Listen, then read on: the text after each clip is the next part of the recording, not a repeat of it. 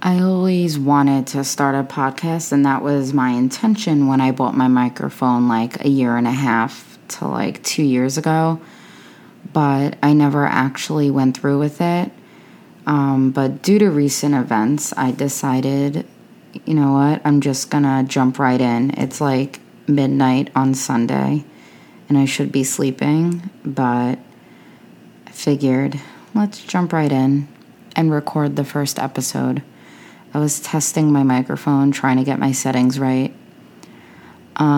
It's going to be hard because I'm a Saturn dominant person, which means I like to have structure. And this first episode will not be very structured, but I'm just testing it out.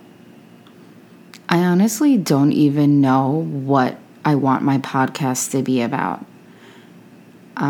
I did want it to be about astrology, like teaching astrology, because I love astrology. I love talking about astrology. I love when people ask me questions about astrology. And it's so interesting. So I probably will incorporate some astrology into my podcast, but I'm also on my healing journey right now, so I'll probably also talk a little bit about that in comparison to the current transits I'm experiencing. So like right now, just looking at my chart, I know I'm going through it. Like anyone that looks at my chart with the transits, if they are seasoned in astrology, they can tell that I'm going through it right now.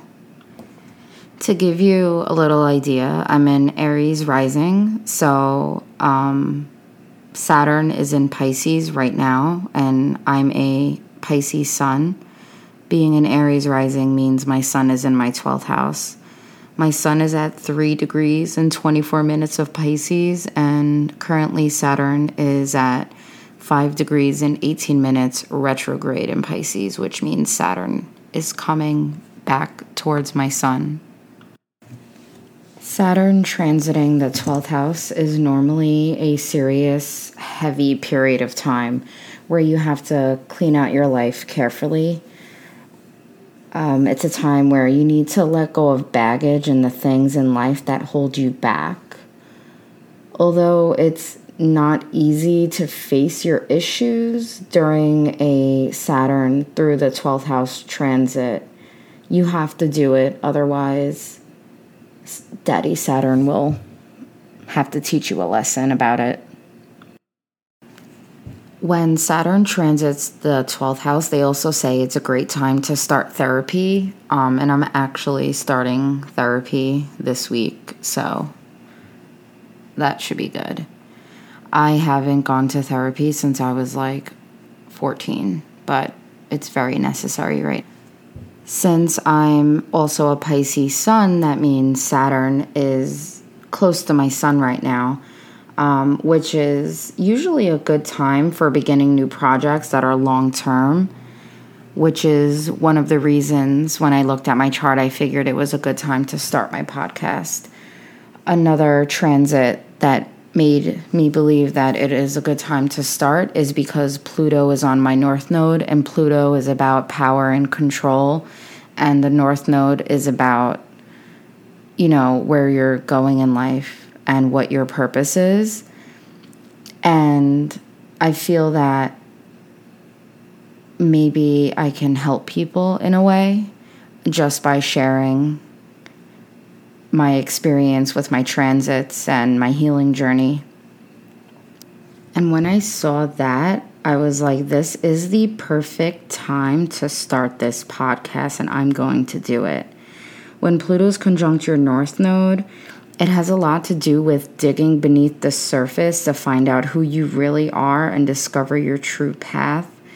And it's a time where you are going to release things in your life, like relationships, and parts of your personality are dying off when Pluto is transiting your North Node. When Pluto transits the North Node, it's like being given a chance to be reborn. It's a powerful rebirth process to help you fulfill your destiny. Another transit I'm experiencing is Chiron is transiting my first house. When Chiron transits your first house, it's an opportunity for healing and wanting to grow as a person. But a downside is you also feel your wounds more deeply during this time. So it's always good to guard yourself well, or you could be wounded. And that's quite literally what happened to me recently. And just knowing that Chiron's in my first house and it's a time for healing just reassures me that I'm doing the right thing right now and this is the perfect time to be doing it. Another transit, yes, yet another transit I'm experiencing. Just recently on July 17, 2023, the North and South nodes moved. They shifted from the Taurus-Scorpio axis to the Aries-Libra axis. So as an Aries rising, and that means Aries rules my first house, that means Libra rules my seventh house. The first house is the self, and the seventh house is the house of relationships. And my relationship did end in July, and now going back to my first house, I'm working on myself. Anytime the nodes enter a house and we get into eclipse season, it always indicates major beginnings and major endings. So things will end and begin during those times. And obviously, as someone that studies astrology, when I start dating someone or talking to someone on that level, I ask for their birth time. Obviously, I'm the girl that your mother's warned you about. The girl that your mother told you to stay away from. But I ask for their birth time and I check the chart to see the compatibility. And not only did the person have so many red flags from the beginning that I decided to wear my rose-colored glasses so they didn't look like red flags, but looking at the synastry between us, I should have known. I did know, but I'm like, well, astrology is a tool. Just because it's in the chart doesn't mean it has to be that way. I can fix it. I can redirect the energy. But the energy here is just too much. Just too much. It's karmic all around. There's so many karmic aspects in this synastry chart. It's scary. So, a little note to self. If you are checking the synastry chart between you and another person, if you have outer planets on top of the other person's personal planets, my advice is to run. In this synastry chart, their Saturn was on top of my sun. Their rising sign was on top of my south node, which indicates a past life. There was a past life connection somewhere, and this was a karmic relationship where we were both to learn a lesson. And it's really early on now after the breakup, but I've learned a lot. Another karmic indicator in the chart is their north node is on top of my Pluto. Karmic relationships are basically relationships that keep happening in every lifetime because of unfinished business. Basically, a lesson needs to be learned, and if you don't learn it, you get back together in another life.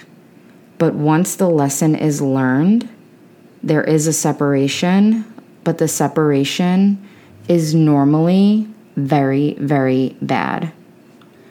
And at first, when we broke up, it wasn't so bad. we have to be friendly because we have a child. But then I just knew this isn't the way it's going to end. This is not the end yet. This isn't bad enough. From what I saw in this chart, I was like, something else is coming. And then I look at the transits, and Saturn is on top of my sun in the transit, just like it was in the synastry. I knew that bad ending was coming up quick. And I'm still in the ending right now. It's still ongoing.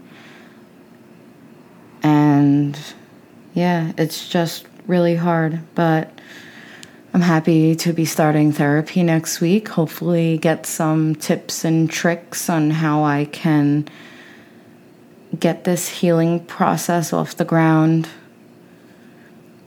But I guess that's enough for the first episode. I can get into more detail and more into the charts on the next episode, but I did start this episode at 12 a.m. and now it's 1:43 after some messing around. So I'm going to call it a night and upload this, and hopefully you guys tune in next time.